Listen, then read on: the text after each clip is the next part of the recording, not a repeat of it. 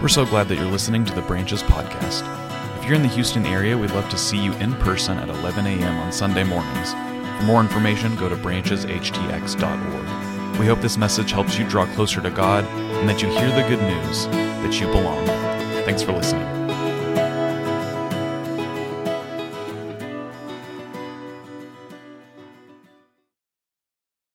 We're glad that you're here. As we talk about invitation today, I want to read these words from Peter, one of the apostles in 1 Peter. And he's giving this encouragement and this word of instruction in the way of Jesus to some of the first followers of Jesus. And here's what he says in 1 Peter chapter 3. Now, who will harm you if you are eager to do what is good?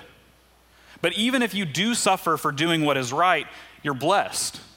Do not fear what they fear, and do not be intimidated, but in your hearts sanctify Christ as Lord. Always be ready to make your defense to anyone who demands from you an accounting for the hope that is in you. Yet, do it with gentleness and reverence. Keep your conscience clear so that when you are maligned, those who abuse you for your good conduct in Christ may be put to shame.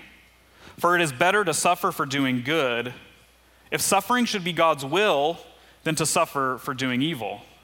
For Christ also suffered for sins once and for all, the righteous for the unrighteous, in order to bring you to God. He was put to death in the flesh, but made alive in the Spirit, in which also he went and made a proclamation to the spirits in prison, who in former times did not obey, when God waited patiently in the days of Noah, during the building of the ark, in which a few, that is 8 persons, were saved through the water. And baptism, which this prefigured, now saves you, not as a removal of dirt from the body, but as an appeal to God for a good conscience through the resurrection of Jesus, who was gone into heaven and sits at the right hand of God with angels, authorities, and powers made subject to him. Friends, this is the word of God for us, the people of God. Thanks be to God. Let's pray together. When I was a kid, and I was really young, I actually remember this from when I was really, really young, my dad and his brother, my uncle Johnny, and my grandfather, who we called Poppy, would all go on golf trips together. And they went a variety of places. They went to Cabo a couple of times, and they went all over the country, and they would play golf together over the summer. And as a kid, I longed for that opportunity to go. Not because I had any interest in golf. I didn't tell my dad that. And it certainly wasn't because I was good at it. But because I wanted to spend time with my Uncle Johnny and with my grandfather and with my dad, and they always have these great pictures of all the stuff that they did when they weren't playing golf and all the fun that they would have, and I wanted to be one of the guys in this side of the family. And so when I was about 12 years old, I got invited to go. And I was so good at riding in the golf cart. I was like the best there's ever been. Because I wasn't very good at golf, but I thought I was pretty good company, and I had so much fun. It was a great memory for me. I didn't get invited back, but it was good for me. And so I went on this trip. We went to Tucson, Arizona. We stayed at this nice hotel, and there were always a couple of days on those trips where we would either play just a little bit of golf and then go do something else, or we'd do something else for the rest of the day to take a little break. And we were coming back from the golf course that afternoon, and we were going to go to dinner. And we'd already tried a couple of places near our hotel, but we wanted a recommendation. So pre-iPhone, Googling it on our iPhone, what are the best restaurants nearby, we asked the woman at the front desk. And she was happy to help. She was really, really kind and excited about the opportunity to tell us about this restaurant. And I don't remember the name of the restaurant, and I don't remember where it was or anything, but I do remember that we really liked it. We went that night. It was actually kind of a drive from our hotel, but she was like, the drive is totally worth it. And from what I recollect and what my dad retells, it was worth it. The food was great. It was like picnic tables outside and live music and just like really, really good food. So we're driving back from the experience at this great restaurant, and I apparently would just not shut up about the restaurant. About how good it was. Wow, that was amazing. And it was maybe because it was like the most fun I'd had all week, because I wasn't golfing very hard. But we ate at this awesome restaurant. That was the highlight of the trip for me. And we're driving back, and my dad was like, yeah, we should let her know at the front desk that it was such a positive experience. I'm like, yeah, we should. It was awesome. So we get back to the room, and my dad was like, you should do it. You just press that button on the phone. It'll call the front desk. She'll pick up, and you tell her how much we enjoyed the restaurant. And I was like, okay. I'm like a nervous child, kind of a nervous adult. And so I was like, I'll do it. I did love the restaurant.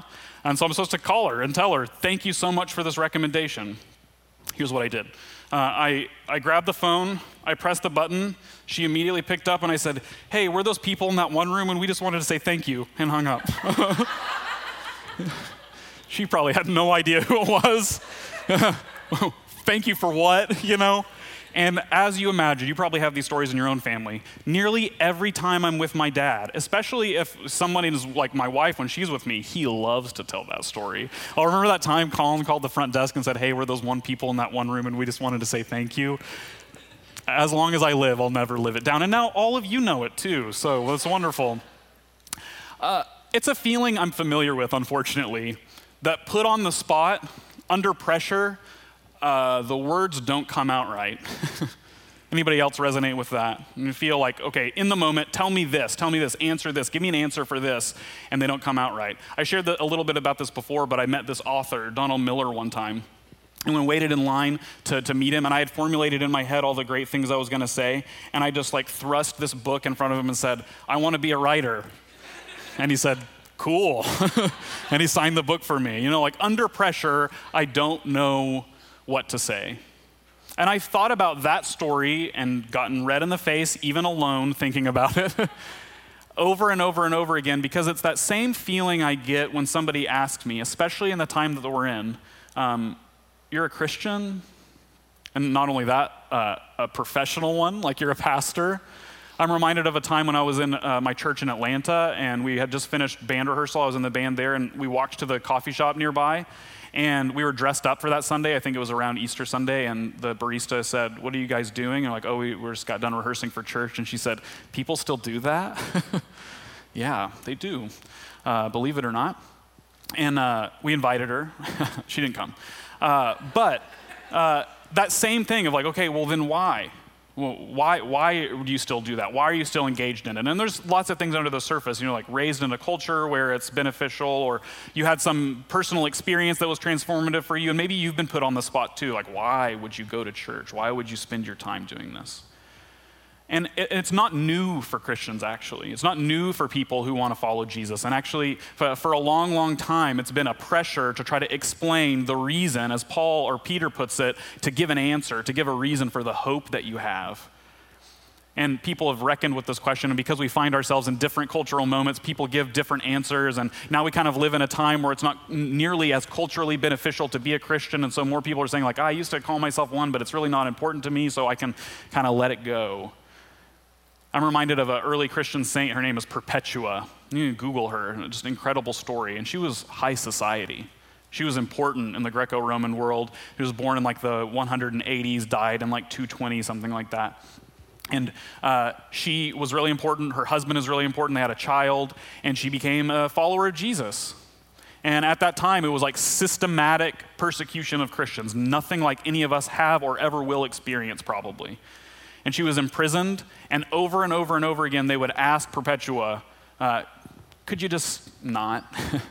Could you light the incense for this God? Or could you pray a prayer to this God? Could you give it up? And she didn't. And it's now this story that Christians tell of like, wow, Perpetua's faith is so wonderful. And again, it's nothing we've ever experienced. And when people talk about being persecuted as a Christian in this country, I laugh because it's so silly. Because we're not facing at all in any even close measure to what Perpetua experienced. But in the same way, if there's any commonality, it's that you're put under some pressure sometimes to explain why. Why would you give yourself to this? And that's the place that Peter finds himself in talking to these early Christians in this letter that he's written. He's already talked about in the previous chapter, like that you're going to. It's not if you face trouble, if you face hardship, if you face an obstacle in following Jesus, it's when. And in that when, he wants to give some encouragement. And these are the sorts of things that he says. This is kind of a basic breakdown outline of what we just read in 1 Peter. First, be good. Don't we like share that in common with any sort of ideology or religion or philosophy? Be good. And the reasoning he says to be good is like, who's going to fault you for that? If you're a good, pleasant person, it doesn't matter what religion you adhere to. It's good. It's winsome to be good. You should be a good person. And second, in your being good, center your life on Jesus. In fact, consider him Lord. Kurios is the Greek word there. Like, consider him as divine, as the center point, the transformative piece of your life. That in your being good, also be a religious person and center your life on Jesus. And then the one we've already talked about, then because you point to Jesus and because you're good and because the reason you have for being good is this person, Jesus, be ready to explain it. Be ready to give an answer, to explain not just like the ins and outs of the theology and not like, okay, can you give an explanation of the Trinity? Good luck. But explain the hope that you have. Because that was the odd thing about early Jesus followers, is they lived in a time where like mortality rates were relatively high. There was a lot of war and division and divisiveness, and these Christian people would gather for a meal and they would hope for the future, no matter what came to them. Imprisoned, persecuted, yet they were hopeful. So be ready to give an answer for the hopefulness. And then in your giving of your answer, be nice about it. Be gentle and kind. I think, this is just my estimation, this is probably the piece of advice that Christians need the most. That we know too many of them that are ready to give their answer, but their answer is rude.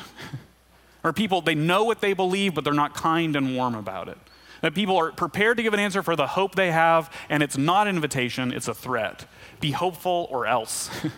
Follow Jesus or else. It's not kind, it's not compassionate, it's not warm. It's a modern problem too. And then ultimately he says, if you get lost in this, if you get tired of it, if you get frustrated with it, if anything, if you need some guidance, Jesus is the model. Jesus went to the spirits in prison. Jesus gave himself for people that didn't want it. Jesus gave of himself freely and openly and poured himself out, and he's the example of what it means to live an invitational, kind, compassionate, welcoming in life. So look to Jesus.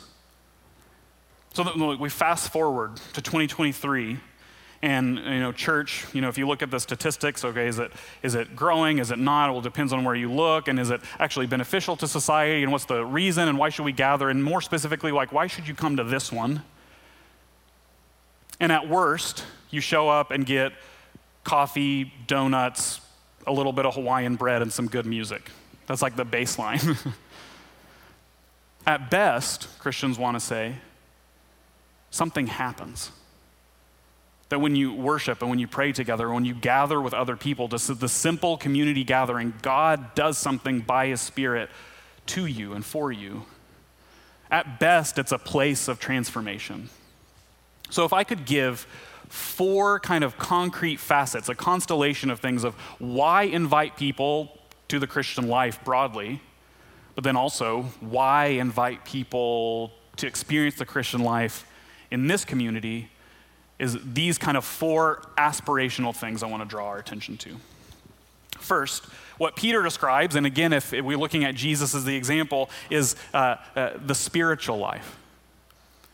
That actually, if we look at it, even people that say they're not necessarily religious, a lot of people do report that they want to be spiritual. And I think the way the Christian life has a lot to offer in that area of living a deep, spiritual, pensive, serene life. That if we wanted to look at an example of a really good spiritual person, you couldn't go wrong with Jesus. And if we're a gathering of people like we talked about last week, a community of people that center our lives on Jesus, we could truly be what it means to be spiritual people. Well, some people call the something more. They're like, we kick the can down the road of when I get to this spot, maybe that's it, or if I get to that spot, maybe that's it. But if you have a deep, abiding spiritual life, that something more is always present, no matter your circumstances. I think also, though we have examples to the contrary, I think living a Christian life, being a Christian community forms you into a virtuous person. Hopefully a moral and ethical person. And again, just to draw attention to it, we know, and we could sit here all day listing people that claim to be Christians that didn't live virtuous lives.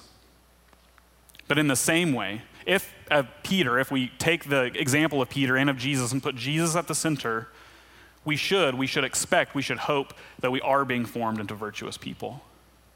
A classic example is Dietrich Bonhoeffer, who during World War II, in the face of persecution and imprisonment and ultimately execution, he could have said, you know what, I do agree with Hitler and the Nazis, but he didn't. He lived a virtuous life.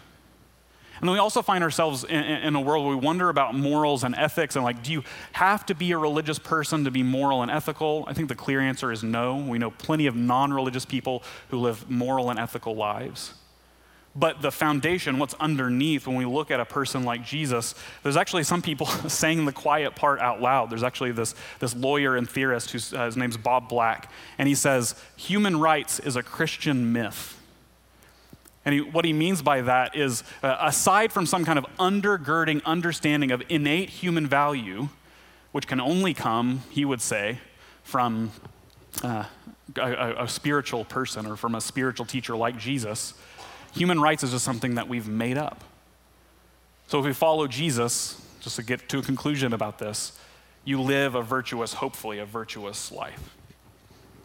We also live a beautiful life. To live in Christian community is something that's beautiful because it's broken, but it also transforms people. And it changes people's life stories, and it also is difficult. And in the struggle, people's lives are lifted up and changed. And I'm reminded of St. Irenaeus, early Christian. Some people think that he studied under John, who wrote the Gospel of John. And Irenaeus says, the glory of God is the human person fully alive. And think about that a lot. That God is glorified in the life of beautiful people. Not superficially beautiful, but beautiful in that they're pouring themselves out. That they've broken themselves on the behalf of others. People that have given themselves to something that seems so crazy but is compelling, is beautiful. That the glory of God is the human person fully alive. That we invite people because we say, hey, do you want to be fully alive? I mean, it's a rhetorical question. Yes. I don't want to be partially alive or halfway alive. I want to be fully alive. And to follow Jesus helps you tap into being fully alive. But we sometimes mistake Jesus as like, Jesus is going to show me how to be God. When in reality, Jesus shows us how to be human, how to be fully human and to glorify God in our humanity. The last one is hopeful. And maybe alongside people, Christians being nicer, maybe this is the one that we need the most, is for hope in the world. Beyond what we can explain or give an answer to theologically or biblically, could we offer hope to the world? Hope in the service that we offer others, but also hope in this person of Jesus. And Caitlin Dugan is this theologian at Princeton, and I heard an interview with her the other day, and she grew up in kind of a difficult, abusive Christian tradition. And in that tradition, she was terrified of God. And she thought Jesus was kind of like blocking and tackling for her. They're like, she followed Jesus because if I don't follow Jesus and he's out of the way, God's gonna get me. And she said in her own Christian transformation, she realized that with Jesus at the center, there's no God hiding behind Jesus, ready to go after her. That when you look at Jesus in the face, you're looking at God in the face. And then we see Jesus giving himself for others and caring for orphans and widows and washing his disciples' feet and sharing a meal with people he knew would betray him. We see God clearly, concretely, and there's nothing behind him. And we're like, please, Jesus, would you stay in the way because I don't want God to get me? And that kind and compassionate Jesus says, I'm here. I'm with you. And I give you hope. I hold the future, as we talked about a couple of weeks ago. And that gives me hope and transformation in my own life. We invite people because of the last 2 weeks and this week combined, that from my perspective, Jesus is the most compelling person that we could center our lives around. Not because he was just a good moral teacher, but because he was more than that. And because for centuries, for some reason, this burgeoning group of outcasts did something transformational to the world. Tom Holland is a Christian historian, not Spider-Man. Different Tom Holland, much older Tom Holland. And he's an English historian, does Christian church history. And he basically describes like the world without the Christian church, this movement that shouldn't have grown out of Jerusalem onward, shouldn't exist, but because it exists, we have all of these things that we should be thankful for in the West. And I tend to agree with him. And he says, and he's not a Christian, he says, the claims of the Christian faith are crazy, but they're compelling. I think that's like, for me, the most descriptive way. If somebody were to give me an answer, is like, yep, I know what I believe is crazy, but it's compelling. And I lean on it and I'm dependent on it. People say like, oh, religion is just a crutch for you. You bet it is. Following Jesus is a crutch. I'm needy and dependent for Jesus, and I'm needy and dependent for community, and I can't do it on my own, and I can't go it alone, and there's no self-made Christian. And so in community, we say, hey, are you tired of going it alone? There's a community centered around this guy. Would you come check it out? John Mark Comer describes it, I think, really perfectly, of what it means to live an invitational life. That you don't leave a religious tract as a tip at a restaurant. That's not an invitation. Don't do that. Don't do it. A passive-aggressive, combative Facebook post is not an invitation. A threat is not an invitation. But a life can be an invitation. And John Mark Comer says this. He says, live a life that begs the question. Live a life that begs the question. Live a life that is an invitation. Live a life that people say like, they believe something crazy, but I kind of want part of it. They go to this place on Sunday morning and, I don't know about all the people there, but I kind of want to show up. I'm kind of moved by it. Or they give service, and I'm not ready for the God thing yet, but I want to care for my city. Or I remember this time I took communion in middle school, and I come up and I received communion, and something happened, and then I haven't taken it since, and I kind of want to go see if that was real. Or I kind of just want a place where I can be anonymous and just kind of feel a place of peace and just be handed a cup of coffee and to lift up my voice in song and just be at peace. But if anything, if you leave this place today, if you hear one thing, is like Peter says, be ready to give an answer for the hope you have. And the best way that you can give an answer is to live your life hopefully, to live a life that begs the question, to live a life that people would say about you, that person's crazy and I like them. That person is wild and they have this kind of idealistic vision for the future, and I wish I had that. And not in an envious way, but like I'm ready to partner with that. I want to partner with people who don't believe the same things I do, but have the same vision that Jesus gave us for what the future, what our city, what our community could be like. Live a life that begs a question. Be ready to give an answer, kindly, gently, in the way of Jesus. Let's do it together. Amen. Let's pray.